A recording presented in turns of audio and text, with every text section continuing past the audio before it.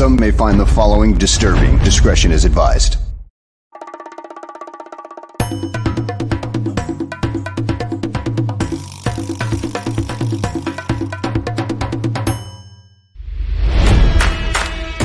Never before in the history of sports podcasts have two men brought you opinion and analysis like these two. They speak for a city that's desperate for wins and titles, not whining and travesty. You might not agree with what they have to say, but you'll defend their right to say it. Sports fans across the world, from Chicago, Illinois, this is the Mac and Reed Show.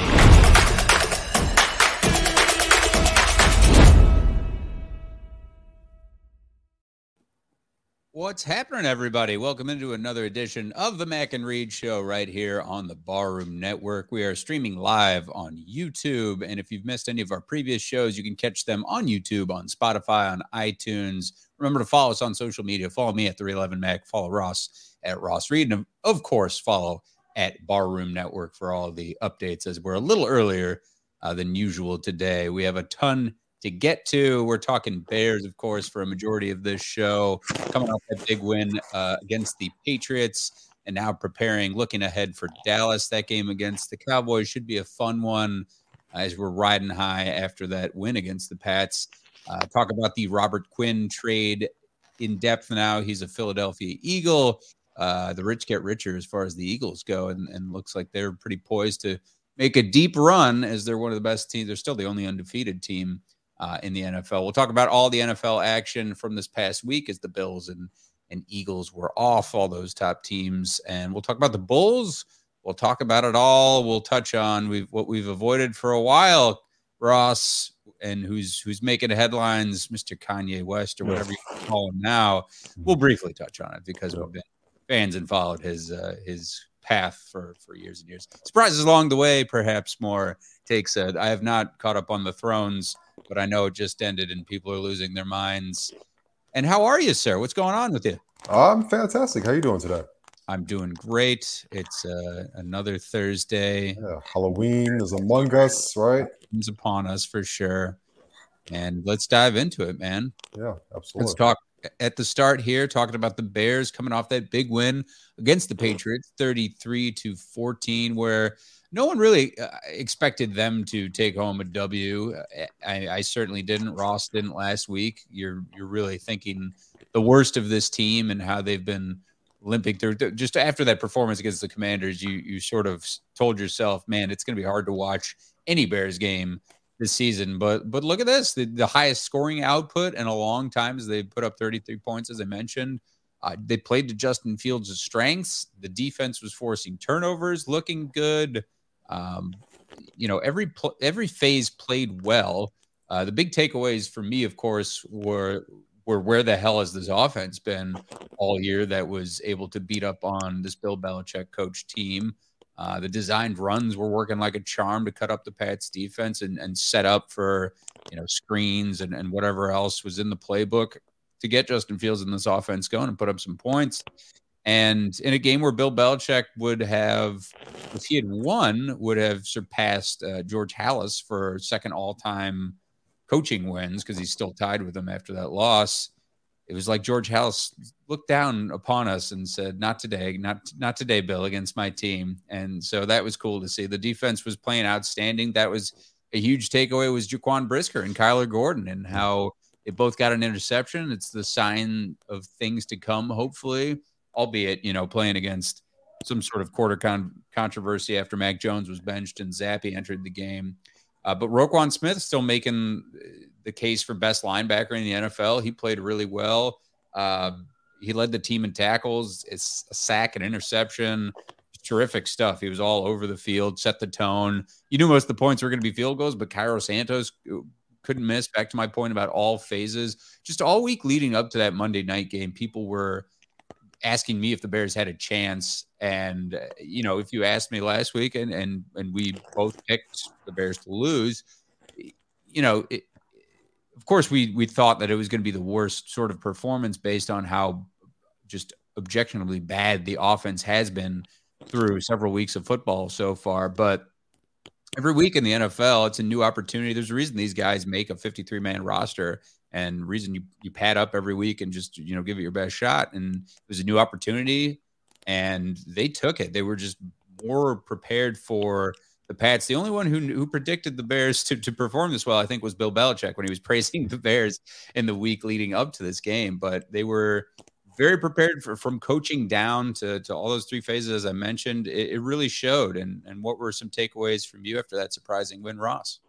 Yeah, I mean, listen, the fact that they were just so well prepared, coming out of that mini bye week was huge to me, right? And so credit to Matt Eberflus and Luke Getsy and Alan Williams and the entire coaching staff for coming out there and having this football team prepared from the get-go. That was awesome. I thought that was Luke Getsy's best game. That was the best game plan he's had all season. And, he was able to move Justin immediately out of the pocket. He was able to get Justin down the edge, make some quick throws. I loved all the designed runs that the Bears had. He mentioned after the game that he looked at the tape that the Ravens from the Ravens game against the Patriots a couple weeks before that, where the Ravens just absolutely put it on Bill Belichick's and the Patriots, and he kind of wanted to mimic that a little bit, and he did, and we saw great success. The Bears were able to get the ball out of Justin's hands quickly. The running game was good. Justin had 82 yards on the ground and a rushing touchdown on that opening drive. And, that to me was the most important thing in the game, because that's what's going to be the most important thing going forward for the rest of this season, right? The wins and stuff are fun, but seeing Justin Fields take those steps forward week after week and being able to stack drives together and being able to play, in an offense that feels like it's built around him. And yeah, we still have concerns about the wide receivers and we still have concerns about the offensive line, but he showed you on Monday that he is a dynamic athlete and he could be a dynamic player in this league as long as you have a scheme that fits him. I also loved how the whole team bounced back after the Patriots had those 2 touchdowns, right? So, the Bears were up, the Patriots go down, they score 14 straight points, right? And that's when you kind of felt like, this is over. This is about to get ugly. This is classic Bear. But no, the Bears took those punches and they came back and they dominated the rest of that football game. And they caused a very un-Bill Belichick-like decision, which is flipping quarterbacks. And Mac Jones throws an interception to Jaquan Brisker, and Mac Jones is immediately benched, and here comes Bailey Zappi, and Bailey Zappi had the hot hand, but then Bailey Zappi looked like shit for the rest of the football game. And now all of a sudden, Bill Belichick has created himself a big issue in New England because he put a spotlight on 2 young men that probably didn't ask for this. And the old saying is if you have 2 quarterbacks, it means you really don't have one. And now the Patriots have a huge conundrum, because who do you start on Sunday? What happens if that guy throws an interception or 2? You can't keep flip-flopping these guys. You're going to break both of their psyches, and you're going to break the team's mentality. And it's really fun to say that the Bears, kind of did that. That they were the ones that broke the mold. You would never think in a million years that Bill Belichick would do something like this. He would pull the trigger on a guy, a la Tom Brady, over Drew Bledsoe, but he would stick with that decision. And so now it's going to be interesting to see what they do going forward, because I don't think Bailey Zappi is it either. And if you don't think Mac Jones is it, that's fine. I really don't think Bailey Zappi is it either, which means that both, they've got a bad situation there. But it's cool to see that the Bears did that and see that their defense was able to do that. The 2 young rookies that you said, that was also for them. I think Ryan Poles as a whole had a really good game Monday night, because the 2 rookies that he drafted played well, but also Braxton Jones was able to hold up a lot better. He's one of the highest rated rookie tackles starting this year. And it was just a good win. It's a good feel-good win. And now you go against the Cowboys, who are banged up right now, and you might be able to steal one. And if you get back to 500, who knows? In this crappy NFC, anything can happen. And shout out to Free Girls in Your City in the comments there too. I was looking at that. Yeah, buddy, that's our sponsors right there. Free Girls in Your City. So, that was pretty surprising to me that Mac Jones was on such a short leash. I get it. He threw 1 interception and he looked relatively ineffective. And then Bailey Zappi looked like he was just going to take over the game, obviously, when he led those two scores. But that's a really good point you brought up, Ross, is a lot of teams will just let that go, and then it's a game of momentum and will just continue to dig themselves deeper. The Bears did not, and we know that this Bears team certainly looked like it had the making of collapsing after they went down 14-10 in that second quarter. But then they finished the quarter strong to go up 20-14, and then, like you said, dominated the rest of the half. They had more takeaways, and whether it be Cairo Santos or David Montgomery sealing that game with a touchdown late in the fourth quarter. I mean, it was really great to see. It's what you touched on too, and certainly what everybody wants to see is, regardless of wins, is this development of Justin Fields. And, looking at the stat line, it wasn't too much different than other games, but obviously, looking at the rushing yards and looking at the crucial plays, like if you watch the Manning cast, like, it's cover zero, it's got a man open, and he took a lick and then still was able to get the ball to Khalil Herbert for a walk-in touchdown, a perfectly designed play for that, which, by the way, should have fucking been roughing the passer. I don't know what these refs are looking at. This continues to be so inconsistent. It's mind-boggling. But for him to stay in the pocket and make that throw was really impressive. Time and time again, he would do that. And still there's those fumbles and still some issues where it's Dr. Jekyll and Mr. Hyde, Justin Fields. But you can see he's still it feels like every game he really is making those improvements. And remember, Lucas Patrick going out and Michael Schofield had to step in.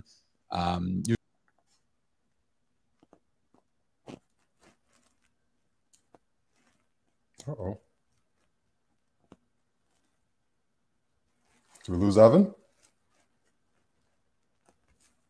I don't know what happened. That was weird. I was like, you're back. Did we leave? Like I was talking about, pick up right where we left off. Yep.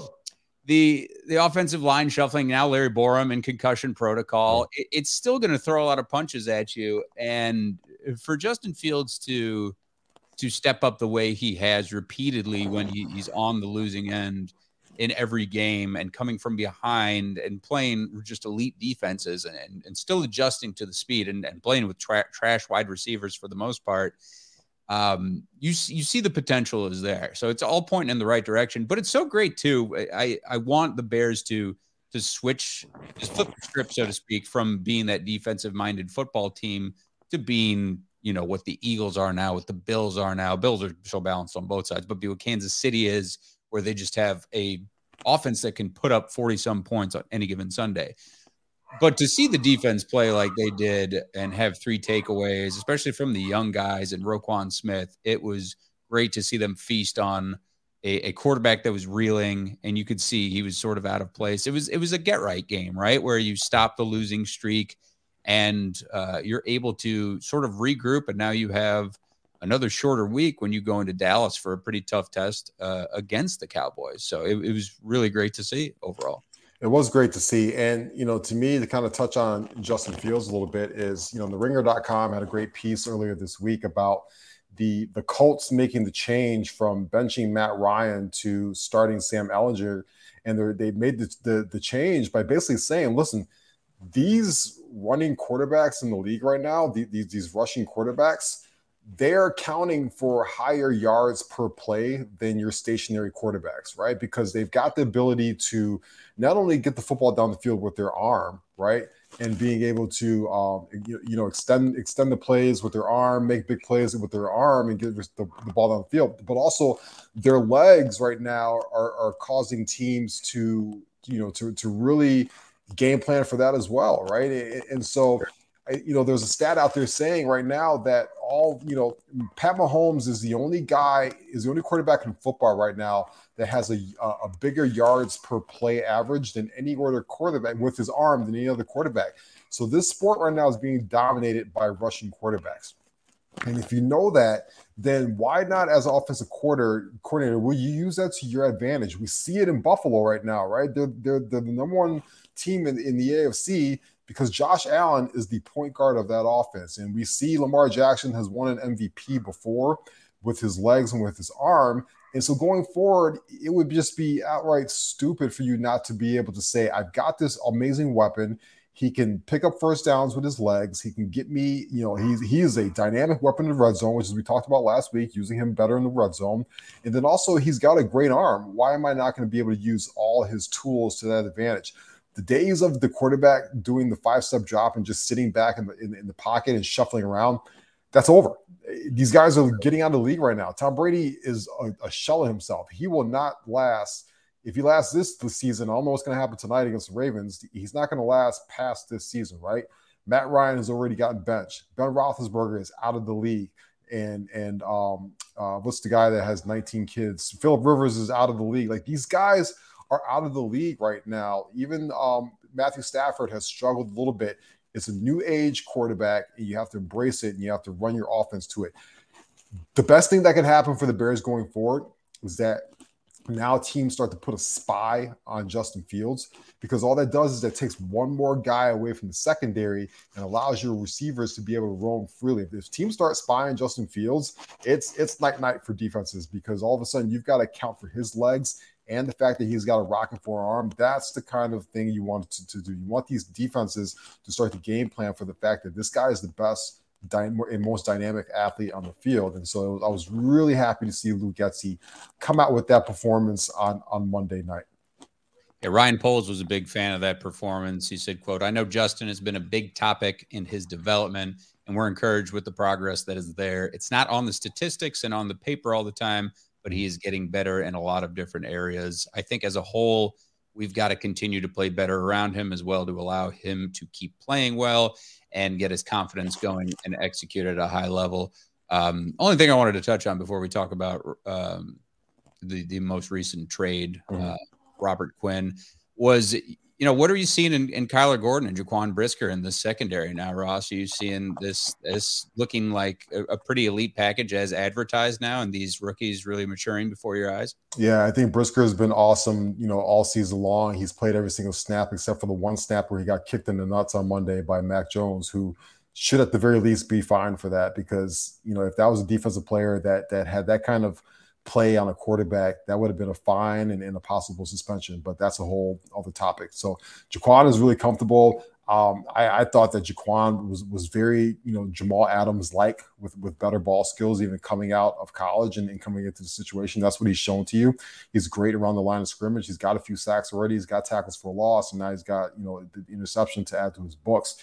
He's just going to keep being developed. That guy's a superstar. He's going to be a superstar going forward. What I love about Kyler Gordon is the Bears stopped shifting him around. We talked about this, frequently on the show. He was going from outside to nickel to outside. And for a young corner in the league, that's just too much of a learning curve as a rookie. The Bears, since, over the last couple weeks, have kept him inside. And look what's happened. He's been a dynamic tackler inside. It really started with that Vikings game. He's been a great tackler on the inside. And he has now started to pick up his ball skills. And I think he's getting confidence. And I can only see that increasing going forward. And, that wouldn't happen if we've got to shout out Kendall Vador for a second, because he was a lightning rod topic, especially last year for the Bears and their poor play on defense. He's been outstanding this year on the outside. And because him and Jalen Johnson are those mainstays on the outside and be outstanding, it allows a guy like Kyler Gordon to play on the inside and be comfortable. And he's just a dynamic football player as a nickel position. Allow him to continue to develop there. If that guy plays nickel all the time his whole career, I'm okay with that. Listen, guys like Cooper Kupp and Devontae Adams and stuff like that, they line up 60% of the time during the game from the nickel spot, right? So you need good nickel players, and you need guys that can also support the run and tackle as well. So shout out to Brisker and Gordon. I hope they can continue to develop, because right now everybody talks about it should have been George Pickens, or it should have been Alec Pierce, or it should have been Christian Watson and all these other wide receivers. But it's very realistic that Gordon and Brisker are going to come out to be better football players than all three of those guys. And if that happens, that's a win for Ryan Poles. Absolutely. Couldn't have said it better. So you've seen the Bears trending in the right direction now at this point, and still looking ahead to next year. As I told you what Ryan Poles had to say about Justin Fields, he has some issues within his own organization where he has to think about cap space and think about where this team is headed and who to cut ties with, who who to keep, and we knew he was on the trading block, the most likely guy in Robert Quinn, and he played his last game in a Bears uniform on a Monday nighter and went out a winner, and so now he's a Philadelphia Eagle in exchange for a 4th-round draft pick. And I just immediately, when I heard that too, I was like, boy, he's going to be chasing Justin Fields up and down the field when they play the Eagles later this season. But both teams announced the terms of the trade yesterday afternoon, pending Quinn passing the physical, which I'm sure he will. But it frees up a lot of cap space. I mean, the 4th-round pick, I think, is pretty maximum. Pretty maximum value when I've thought about it over and over again. And it just makes too much sense for them to do it. And the ripple effect, obviously these are people and it's so tough to see. You saw Roquan Smith, tearing up at the podium when he was talking about the impact that Robert Quinn had. And certainly he had one of his best seasons as a Chicago Bear. He was just a season or two removed from that. And a guy who you could certainly get behind as a pass rusher, like not no frills, like not going out with gloves or anything, not taped up, just goes and an old school sort of feeling from a pass rushing standpoint. So they'll miss that, certainly his impact, because he was, whether it was Zappe or Mac Jones, he was making his impact felt repeatedly. But I mean, you gotta start doing what these other teams have done when they've been at the bottom, and that's pooling draft picks and freeing up that space to continue to prepare for next year and beyond and build around Justin Fields. Yeah, and absolutely. And listen, Robert Quinn, 32 years old. He's going on 33 years old. He's been in the league now for over 10 years. He's had a great career, but he doesn't fit into the Bears timeline right now, right? Which is, this team is looking to really, really, really compete. Probably not next year, but maybe the year before. If it happens a year early, I wouldn't be surprised, right? But you're probably looking 2 years from now where this team is really looking to compete and be a Super Bowl contender. So because of that, along with his cap hit and the fact that, let's be honest, he only had 1 sack this year, it wasn't quite the production from last year. You really needed to move on from him. You need to, what the Bears did was they essentially bought a draft pick, right? They're picking up the rest of his contract and they're going to pay that, but they accumulate the cap space for it, which is really important because the Bears have, over $120 million to play with next year in cap space, and they need a lot to add to this roster. But you pick up an extra 4th-round pick, and that's really important right now because, you said you hit it on the head. Ryan Poles has to fill in some needs and some holes for this roster, right? You figure, even in the first 2 rounds, you're going to be looking for, possibly an offensive tackle and possibly a wide receiver, right? But you still need a good 3 technique. You need a good 3 technique defensive, tackle. You don't know what you're going to do with Cody White here. You definitely need a center because, good God, Mustipher and Patrick have been awful all year, right? You're going to need, possibly another corner for some depth. And Jackson, you're going to need more wide receivers, right? Because the guys that you have right now most likely aren't going to be on the roster. And you can continue to find rotational defensive ends for this system, right? So, we've seen like Dominic Robinson this year has had a great, he's a 5th-round pick this year, and he's been a good rotation guy. Well, guess what? He gets more snaps now that Robert Quinn is gone, right? And then you're going to be able to see Travis Gibson get the majority of those snaps, that's a guy that could be a piece, going forward for you, right? So, as much as it sucks to say goodbye to a good quality veteran like Robert Quinn, you just had to do it. He didn't fit in the timeline right now. I'd rather see guys like Angelo Blackson, get on there. I'm not a big Al-Qadim Muhammad guy. I think that's kind of a bust of a signing. It has been 1 sack so far, 7 tackles. Yeah, absolutely. But I really want to see Travis Gibson get all of those snaps really going forward, right? I really want to see him get out on the football field and take a ton of snaps. I'm a huge Travis Gibson fan, and I think he has a lot of high potential to be a good pass rusher in this league right now. But anytime you get a 4th-round pick for that guy and accumulate the cap space, good move. Good move. I support it. You could have traded a bit higher if you had done it, weeks ago or in the offseason probably. But the bottom line is it makes the most sense for this team going forward. And I know we answered a lot of the questions in the comments as far as who replaces Robert Quinn, and Muhammad has not been as advertised, Eberflus's guy. But this whole defensive line is going to be in flux. It's probably going to look very different come next year. But, you see the depth there, and you talked about all the needs going into the offseason. But right now, Dallas is next, Ross. And Cowboys aren't completely healthy. Dak is coming. He's come back now, so he's still getting back into the swing of things, I feel like. And Zeke said he'll try to play this Sunday. Obviously, when you're playing in Jerry's world, it's a hostile atmosphere, but I feel like they're reeling at this point. And NFC East has been playing tough. And you saw, if any indication, the Bears playing against the Commanders and the Giants, how that's going to go. Got beat pretty soundly by the Giants. But what kind of chance do you see for one against them, Bears against the Cowboys? And then what do you want to see? Yeah, so going back to the whole Robert Quinn thing, I have to give a shout out to our good buddy from the Barroom Network. Goddamn, gotta get Greg, his name. I know. Greg Gabriel, of course. Greg Gabriel, of course, who was former scout for the Chicago Bears, and him and I DM each other all the time. He's a great guy. We talk about anything from football to grilling and stuff like that. But he always said, keep an eye out on Jonathan Kingsley, who came over from the Buffalo Bills, and I think Kingsley is a good rotational defensive end that's going to be able to get some snaps now that Quinn is gone. But looking forward to this football game right here. I watched a lot of that Cowboys game last weekend against the Lions, and the Lions have one of the worst defenses in the league, and the Cowboys really struggled to move the football. Dak Prescott looked very, very rusty coming back off that thumb injury, and it just didn't look good. Their offensive line is kind of struggling a little bit. Now they've got Zeke Elliott probably missing this football game because he's banged up, which means that you're down one of your best weapons on offense. Tony Pollard is no slouch. I think Tony Pollard is a great football player. But if Dak Prescott is still not in a groove yet coming off of that thumb injury, the Bears can put a little bit of pressure on him and be able to get to that, be able to get the football. I think now this secondary is playing with a lot of confidence right now, and they're going to be able to try and attack the football and get some takeaways from Dak Prescott. On the offensive side of things, boy, it would be really nice if Micah Parsons does not play on Sunday. I know he sat out of practice again today, so now it's kind of trending in a weird direction with him.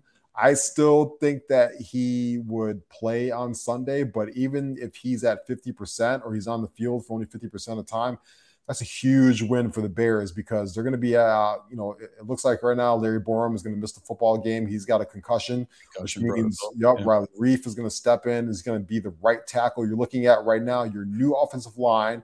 Off the top of my head is going to be Braxton Jones, Michael Schofield, Sam Mustipher, Tevin Jenkins, and Riley Reiff are going to be your 5 guys that you're going to see on Sunday, which means you get yet another new offensive line, combination, which, 5 guys will always tell you up front, they like continuity, right? They like to. So I expect for Luke Getsy again to continue to get the football out of Justin's hands quickly, try and establish the run early on, right? Van Der Esch is a guy that you're going to have to key on, but if the Bears won this football game, it wouldn't be shocking to me. And you ask, what's the result that you want? I'm at the point right now where I think in the NFL, I'm not a fan of tanking. I think that you can get just as quality of a good football player at pick number 16 or 17 as you can at pick number 5, right? Look at where guys like, Justin Jefferson were drafted at, and some of the better wide receivers in the league, and some of the better offensive linemen in the league, the true needs of the Bears. Look where they were drafted at. And I think if this team went, 7-10 or something like that, they could still get a quality football player there. To me, it's more important that Justin Fields continues to stack good performances. And if that means that they go out there and they win on Sunday because Justin Fields had a great game, I will. I'm not gonna be pissed off at that. I can't be. That's the most important thing. And you start to develop on in every phase. I mean, certainly offensive and defensively as you play better competition. I think there's a lot to be said with this schedule as they get into later into the season too, as we're basically mid-season at this point now. And like I talked about, Dak being back is huge for the Cowboys, and I think that'll propel them offensively. If you're Kyler Gordon and Jaquan Brisker and the rest of that secondary, you're keying up on CeeDee Lamb and whoever else lines up against you because they have a pretty deep receiving core as far as the Cowboys go. And then you talked about, reigning defensive player of the year, Micah Parsons, and what a threat he is and how he is a guy who can keep Justin Fields in check for sure alone. And then the Dallas defense can work up front with that. So what they're going to key on if you're Dallas is obviously that rotating offensive line that has changed yet again. It's another combination. We'll end this year probably with 8 different line combos, it seems like. But it's next man up, and that's, as we've seen, season-ending injury after season-ending injury. Without Zeke Elliott, Pollard can step in just as easily. He's done it before. So long story short, I certainly see I'm going to be still pessimistic in that the Bears will lose, but they're not going to tank. They're certainly going to line up and they're going to play their best 4 quarters of football that they can. They're just still not at that level that I think Dallas is at. And watch me be wrong, right? If you can continue to roll and build on those strengths that you're starting to develop, like those running plays for Justin Fields, and maybe these wide receivers take those next steps. But he's also, pretty predictable in that this Bears team, if you do key against the run and force Justin Fields to pass, he's pretty mistake prone still too, and he doesn't have a lot of time in the pocket. He just obviously had a better game plan behind him against a Patriots team, and that defense bailed him out a lot. So I think it'll be a much tougher test, certainly from the defensive standpoint, against Dak Prescott. And then Justin Fields, we'll see if he can continue some of this momentum. Yeah, absolutely. So, I mean, listen, I kind of in the last minute on Monday, I took the Bears. They were plus 8.5 to win to cover. And I didn't take them on the money line, but I picked them to cover because I think that this is a better football team than plus 8.5 was laying. I just did not trust the Patriots, right? And so you look at this game coming in on Sunday, and the Cowboys are 9.5-point favorites. And I still think that's disrespectful. I'm sorry. I know the Cowboys are a good football team, right? But I just don't think the Bears are 9.5-point dogs to the Cowboys. I think they're able to keep this game closer. So anytime I see those big lines like that, for a football team that doesn't have the Bears aren't like Texans bad or anything like that. There's a lot of bad football teams in the league. I don't think the Bears are quite at that level. I start to kind of, you kind of start to peak a little bit and you're like, listen, plus 9.5 is looking really good. I'm going to take that plus 9.5 personally on Sunday. But if you want to throw a little money line on there, I ain't mad at you, right? Because that smells like another upset game. Bears are plus 345 on the money line right now. We all know $10 to get you 34.5 bucks there, but you want to put a little bit more on that. I'm not mad at you. I think the Bears can keep this game close, and if they can, I like their special teams. I like their defense to potentially be able to steal one in Dallas. Also, remember, orange jerseys are coming back this Sunday. Yes, sir. Cowboys are in their blue jerseys for a rare time. They're usually in the white jerseys, so we get to see blue jerseys on this Sunday from the Cowboys. And very much so like the Bears stopping Bill Belichick from passing George Halas on Monday, the Cowboys at halftime are honoring Emmitt Smith for passing Walter Payton for the all-time rushing title, right?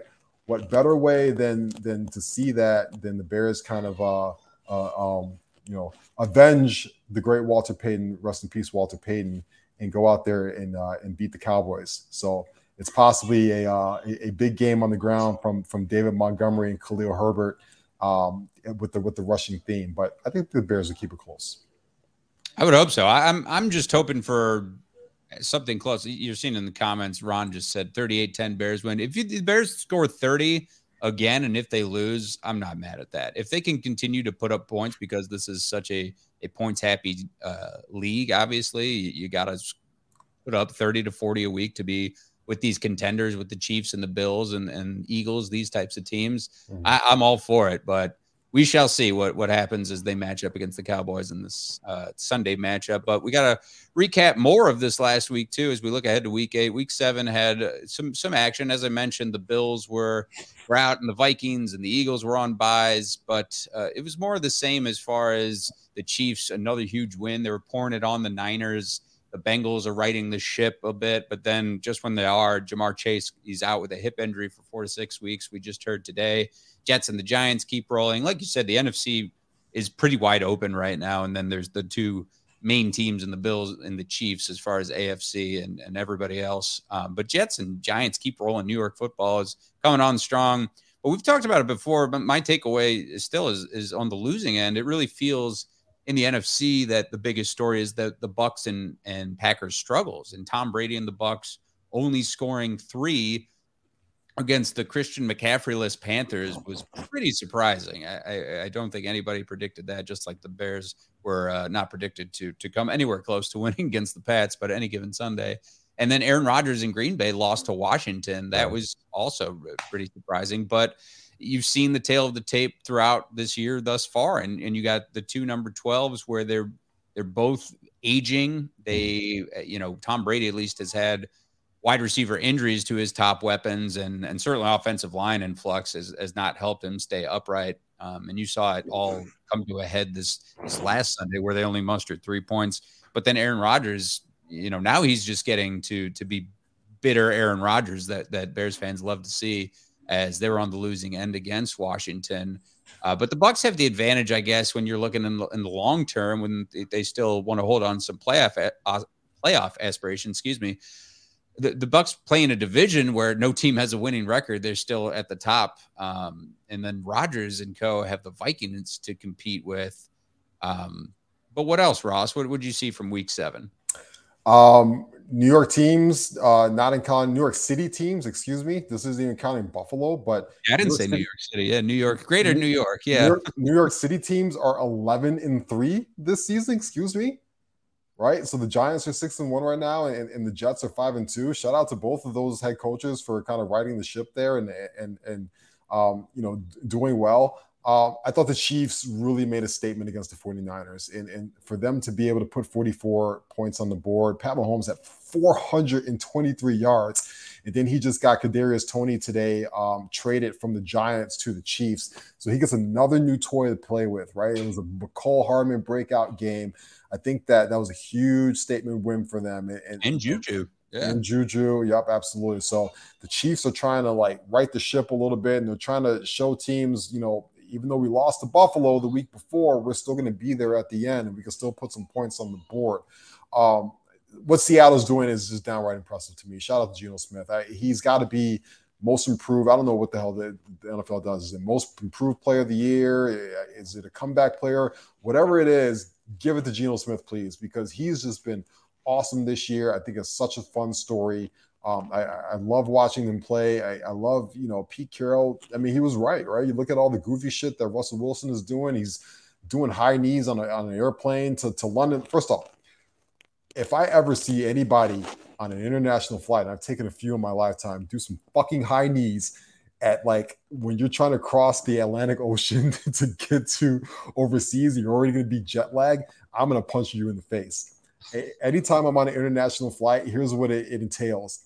The cheapest bottle of wine that you can give me, a good trilogy, because you need all 3 movies at the same time. I'd say maybe Lord of the Rings or The Matrix. Oh my God. Something like that, right? Lethal Weapon is a good one as well. And then you just watch bad movies until you fall asleep, and you put the little eye mask on, and you wake up, and then you can have some tea and crumpets. But if you're doing fucking high knees on an airplane when you're going overseas, I'm going to punch you in the goddamn face. I digress. And now you got a London game for those guys, and that could be Nathaniel Hackett, find your own way home flight, because if they lose that football game, I think he is one and done. I think they might fire him in the season. Some other standouts for me is a very costly win for the Bengals, because we heard what happened with Jamar Chase today. He could potentially miss anywhere between 4 to 6 weeks to the season. And I don't know what's going to happen with that team if they don't have that guy out there. That is a huge, huge blow to that team. And then, finally, we got to go all the way back to Thursday night, but I thought the Kyler Murray, Cliff Kingsbury thing is so bizarre to me, because it looks like these guys freaking hate each other with a passion. They're yelling at each other on the sidelines, yet that was a huge win for them. They get 40 points in that game, thanks to Andy Dalton throwing five touchdowns. He's doing touchdowns to you and to you and to them and to everybody else. But it's the Cliff and Kyler thing to me, I watch every Sunday or every time they're on just to watch those two and see them yelling at each other in the dynamic. So, those are a couple of things that stood out to me. Going forward to week 8 now, I can't wait for week 8. Obviously, we got the Bears game. pull up the schedule here because I already kind of forgot about what we got for week 8. I know we got some good matchups. I got you, Ross. So it all kicks off tonight, and certainly, we haven't even talked. We've talked about how important it is to, for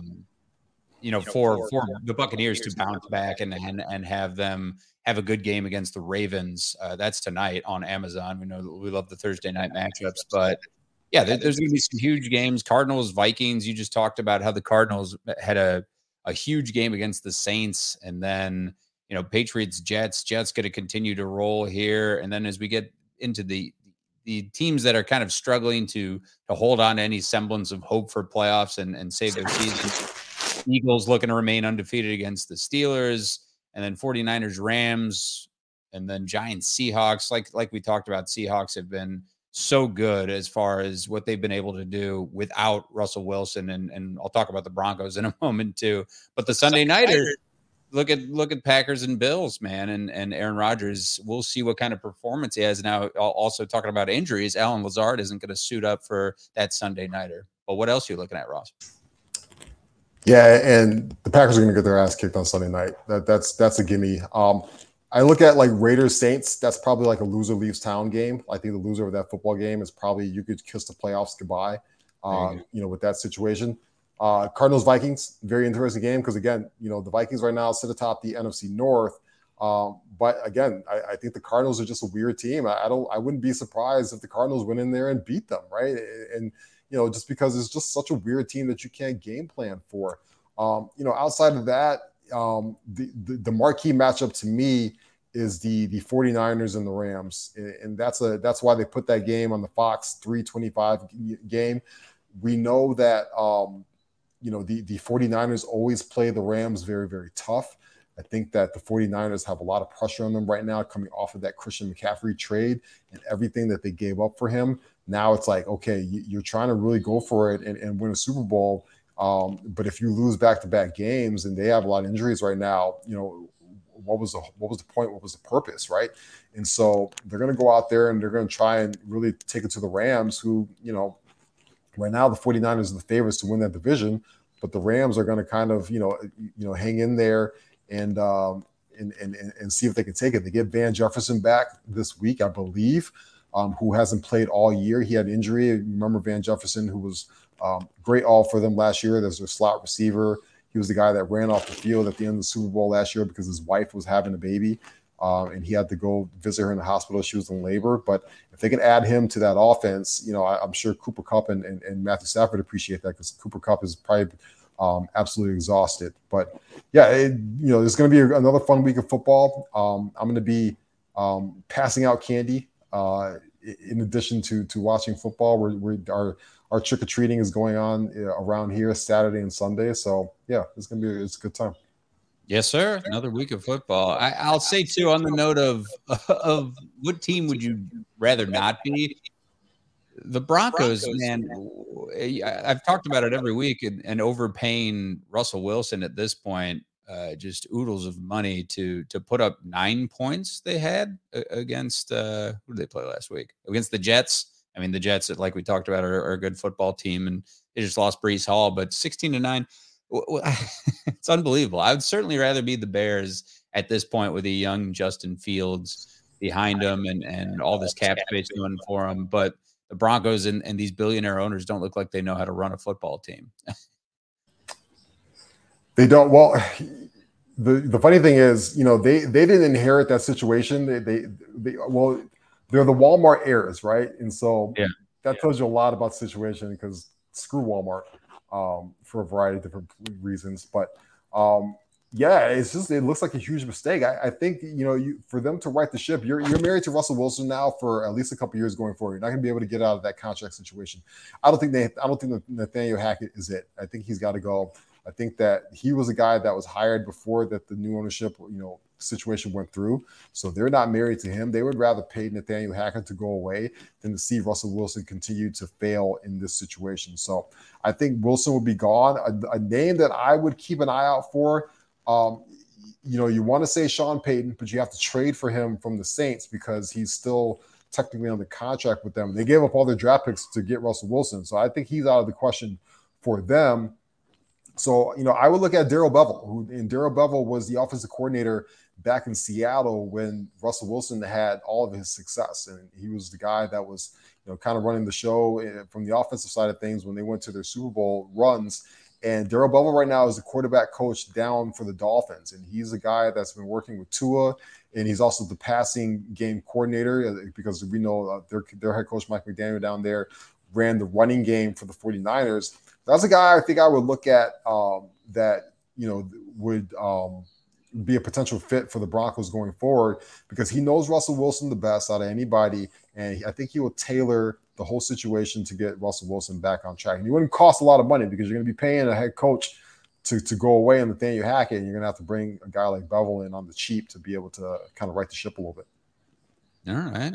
Sage advice from Ross. We talked a lot about NFL and, like I said, Bucks and Ravens should be a good one tonight. But hey, the same night where the Bears beat the Pats, the Bulls beat the Celtics. I got to say, the side note is beating Green Bay, which is so rare, is awesome. Beating any Detroit team is the tits. But I so thoroughly enjoy beating any Boston team, that spoiled ass fan base, whenever Chicago gets the chance. So it was doubly exciting for them to beat the Pats, for the Bears to beat the Pats, and then Bulls to beat the Celtics. It's super early on the Bulls note, but the Bulls have looked mostly sharp. I think now that Levine's back, you're seeing that backcourt is as good as advertised, and with Caruso and Kobe White playing pretty well, and DeRozan Levine show, and it's pretty much a fun crapshoot of whoever else is going to show up. And where Vooch had a crazy stat line against the Celtics, but then came back down to earth against the Pacers yesterday. But you could see the potentials there. You've seen anything that surprised you thus far with the Bulls, Ross? I would say, unfortunately for me, the biggest surprise is how much of a disappointment Patrick Williams has been. Yeah. He's a guy that I was hoping would take a big leap this year going forward, and he just hasn't done it. Thankfully, Ayo Dosunmu has, and he's kind of taken the reins a little bit as a starting point guard. He had a good game last night against the Pacers, and hopefully he can continue to develop going forward. Great game from Zach LaVine yesterday. I think that was his first game of the season where he felt like he had his sea legs underneath him, and he kind of responded. He hit like 6 threes yesterday and had an awesome game. You hope that Zach can continue to be better and continue to stay on the court and not miss games due to any kind of knee soreness or anything like that. But I hope this Bulls team can continue to stack wins early on, and we hope that Lonzo Ball can come back at some point this season, and maybe they can make a little bit of noise in the playoffs. I still think that they're not as good as like the Milwaukee Bucks of the world or the Boston Celtics of the world. But listen, it would still be fun if they're able to make a little bit of a run as like anywhere between a 4 or 5 seed in the playoffs and maybe win a series or two.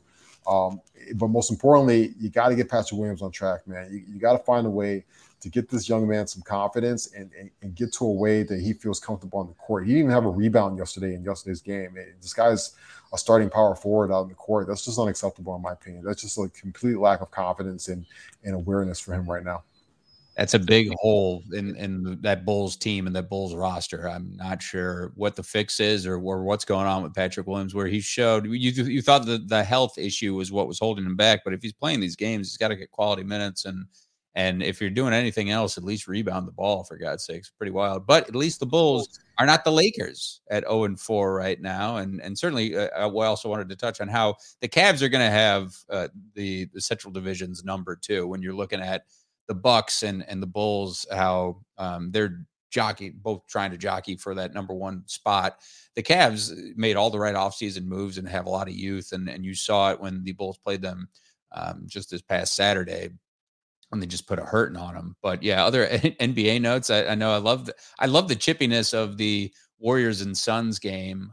Do you see, the only other basketball note that I had was, do you see sort of this regression from the Warriors? I mean, everybody's gunning for them, obviously, because they're the dynasty of this decade. But do you see what people are seeing here with some sort of regression, Ross?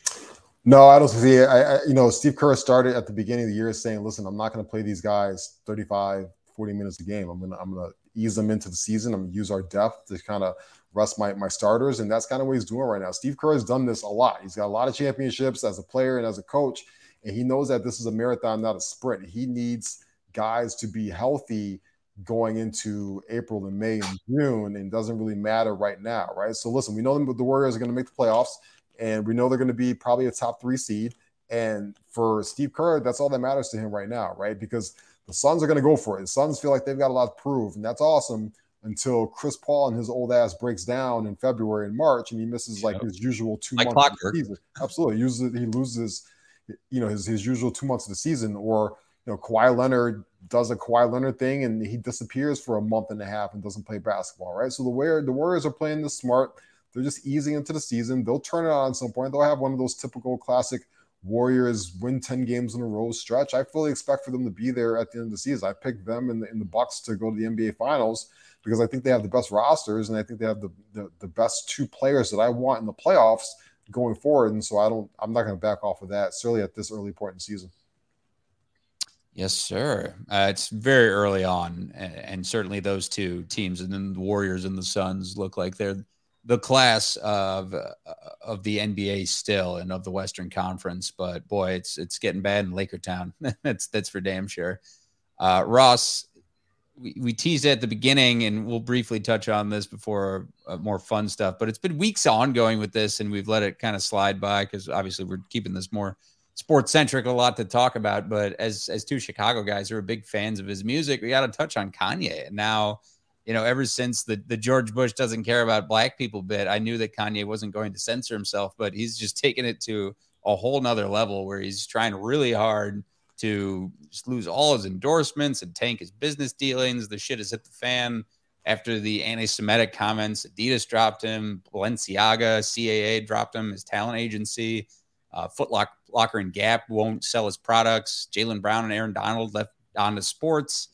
He was escorted out of the Skechers office when he showed up unannounced to their LA office, which is a bad look amongst pretty much everything from this whole month. This whole month has just gotten progressively worse since the White Lives Matter shirts, for that matter, too. Him not now having a record company and or publishing deal begs the question, how will he release music? I don't know if he had anything. I'm sure he had something in the can, down to 3 or whatever, but they're painting over murals of him here in Chicago. He's essentially getting canceled, more or less, and he's alienated just every demographic that you can think of, except for, obviously pro-Nazis and and Trump people, which is not the groups you want to be in cahoots with. But most people with sense and decency is alienated. Excuse me. A lot of folks are asking the same thing. I just have one question: is can he come back from this? And I really don't see how. You know what? So here's my take on Kanye West: is I think he's got a severe mental illness, and I think he's had that severe mental illness for probably most of his life. I think that his mother was the one that kind of stabilized it. And when she passed away, shit kind of hit the fan a little bit and has increasingly hit the fan for a very long time. This has been a long time in the making. But, and here's a big but, is I think that society has enabled that mental illness for a long time. And society he's been saying outlandish shit his entire life. He's done outlandish shit. And instead of, turning him off or ignoring him, we have fed into it.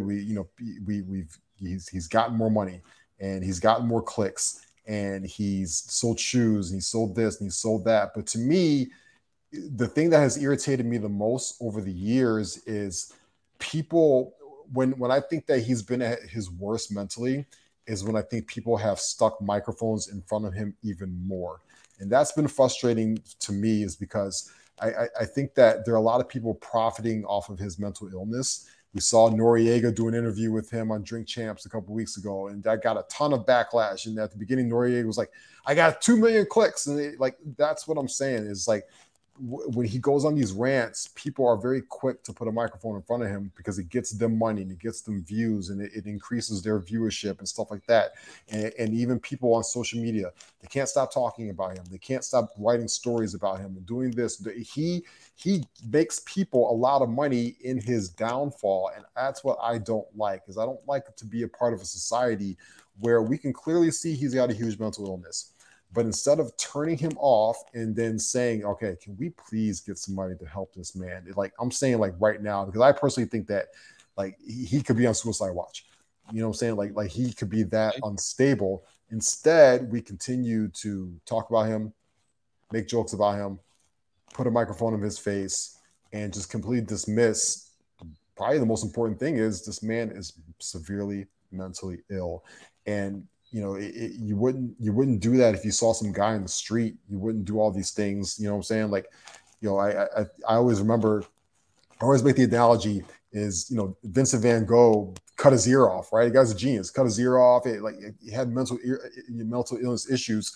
If Vincent Van Gogh painted Starry Night in 2022 and he cut his ear off, we'd put him on a podcast tomorrow, or we'd had him on Tucker Carlson talking about how'd you cut your ear off. And that's bullshit to me. These people have mental illnesses, and the way we react to it as a society is very frustrating for me.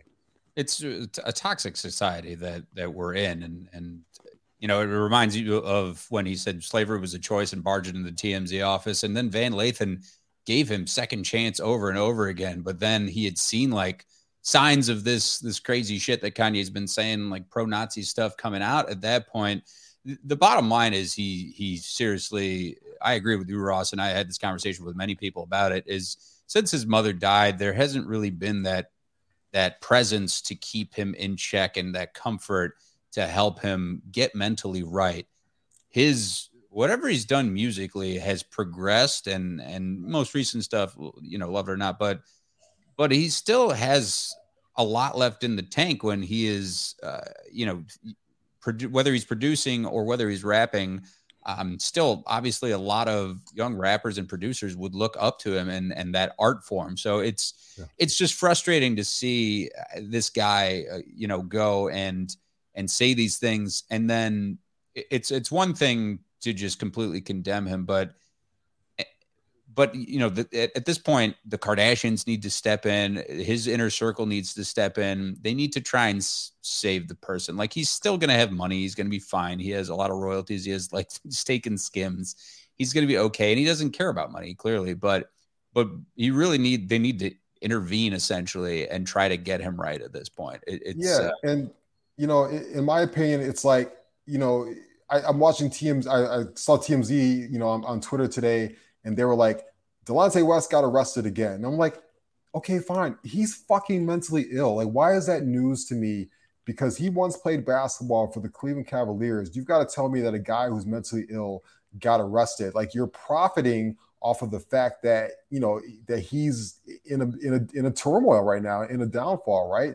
To me, here's what I want with Kanye West is I actually want all of us to stop talking about him for a while. And I want him to go away for, I don't care if it's 2, 3, 4, 5 years, get some help, get some mental health. You've got a family, you've got kids, right? Because, all of a sudden your oldest daughter, she's old enough to see this and see what's going on.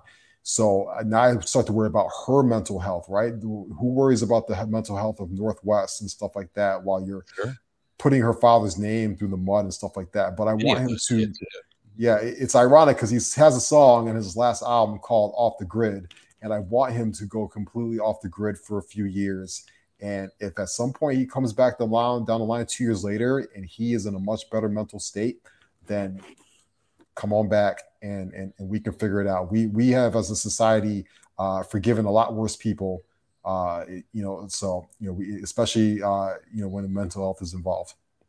You ain't got the answers. You ain't got the answers. You ain't got the answers, Sway. Because this one's still the best interviews of all time. It's still really good. He has some outstanding clips. But yeah, just go get yourself right. What I mean to say in clips is asking the Kardashians for mental help. I'm just saying, like, any family, anybody who really cares about him, because also in the comments, when the vultures smell the money and smell someone weak like this, then they're going to start to kick you while you're down, and it's going to be a really steep slope, and someone's just got to try and catch him. And he's a human being at the end of the day. There are some redeemable qualities, and we have forgiven a lot of worse things from celebrities and artists. That's for damn sure. Yes, absolutely. Parting thoughts, Ross. Happy Halloween to everybody. Just a heads up, if you are coming to my house for candy this weekend, I will scare the shit out of you. If you're going to get some free candy out of me, at least be prepared for the fog machine and the music and the lights and some skeletons and all that stuff. It's not quite like the set of Saw. Like it's going to be more PG-13. But just so you know, if I'm giving you free candy, expect your 5-year-old little Timmy. He's going to be a little frightened coming up the stairs, just a little bit. I'm not going to scare him too much, but tell your kid to sack up if he wants some Butterfinger out of me this weekend. Otherwise, I wish everybody nothing but the best. Be safe. Barbarian is streaming on HBO Max, which was a great horror movie that was out in theaters a couple weeks ago. I am going to probably pour a nice glass of bourbon tomorrow night and watch that and really get into the spirit. That a boy, as you're passing out fucking candy corn at your house. I'm going to avoid it. We got Science Fiction coming up later tonight on the Barroom Network. That's at 9 p.m. Central Time. And thanks for the Barflies chiming in. Anybody who's listening, we're going to be out partying in Rosemont next Saturday, November 5th at King's in Rosemont. 2 p.m. Central Time. That should be a fun celebration as it's scrolling at the bottom of your screen. But I echo everything Ross said. Be safe out there, but have fun. You gotta be a little scared during Halloween. It's not just all hilarious costumes or scary costumes. Come on now. But yeah, remember to follow us on Twitter. Follow me at 311Mac. Follow Ross at Ross Reed. Check all our previous shows out on the Barroom Network, either on this YouTube channel, Spotify, iTunes, wherever you get your media. Follow. Hit the like button. Hit that like button for sure. At Barroom Network on Twitter. For now, we say deuces. Be good to each other out there. So long, everybody. Good night.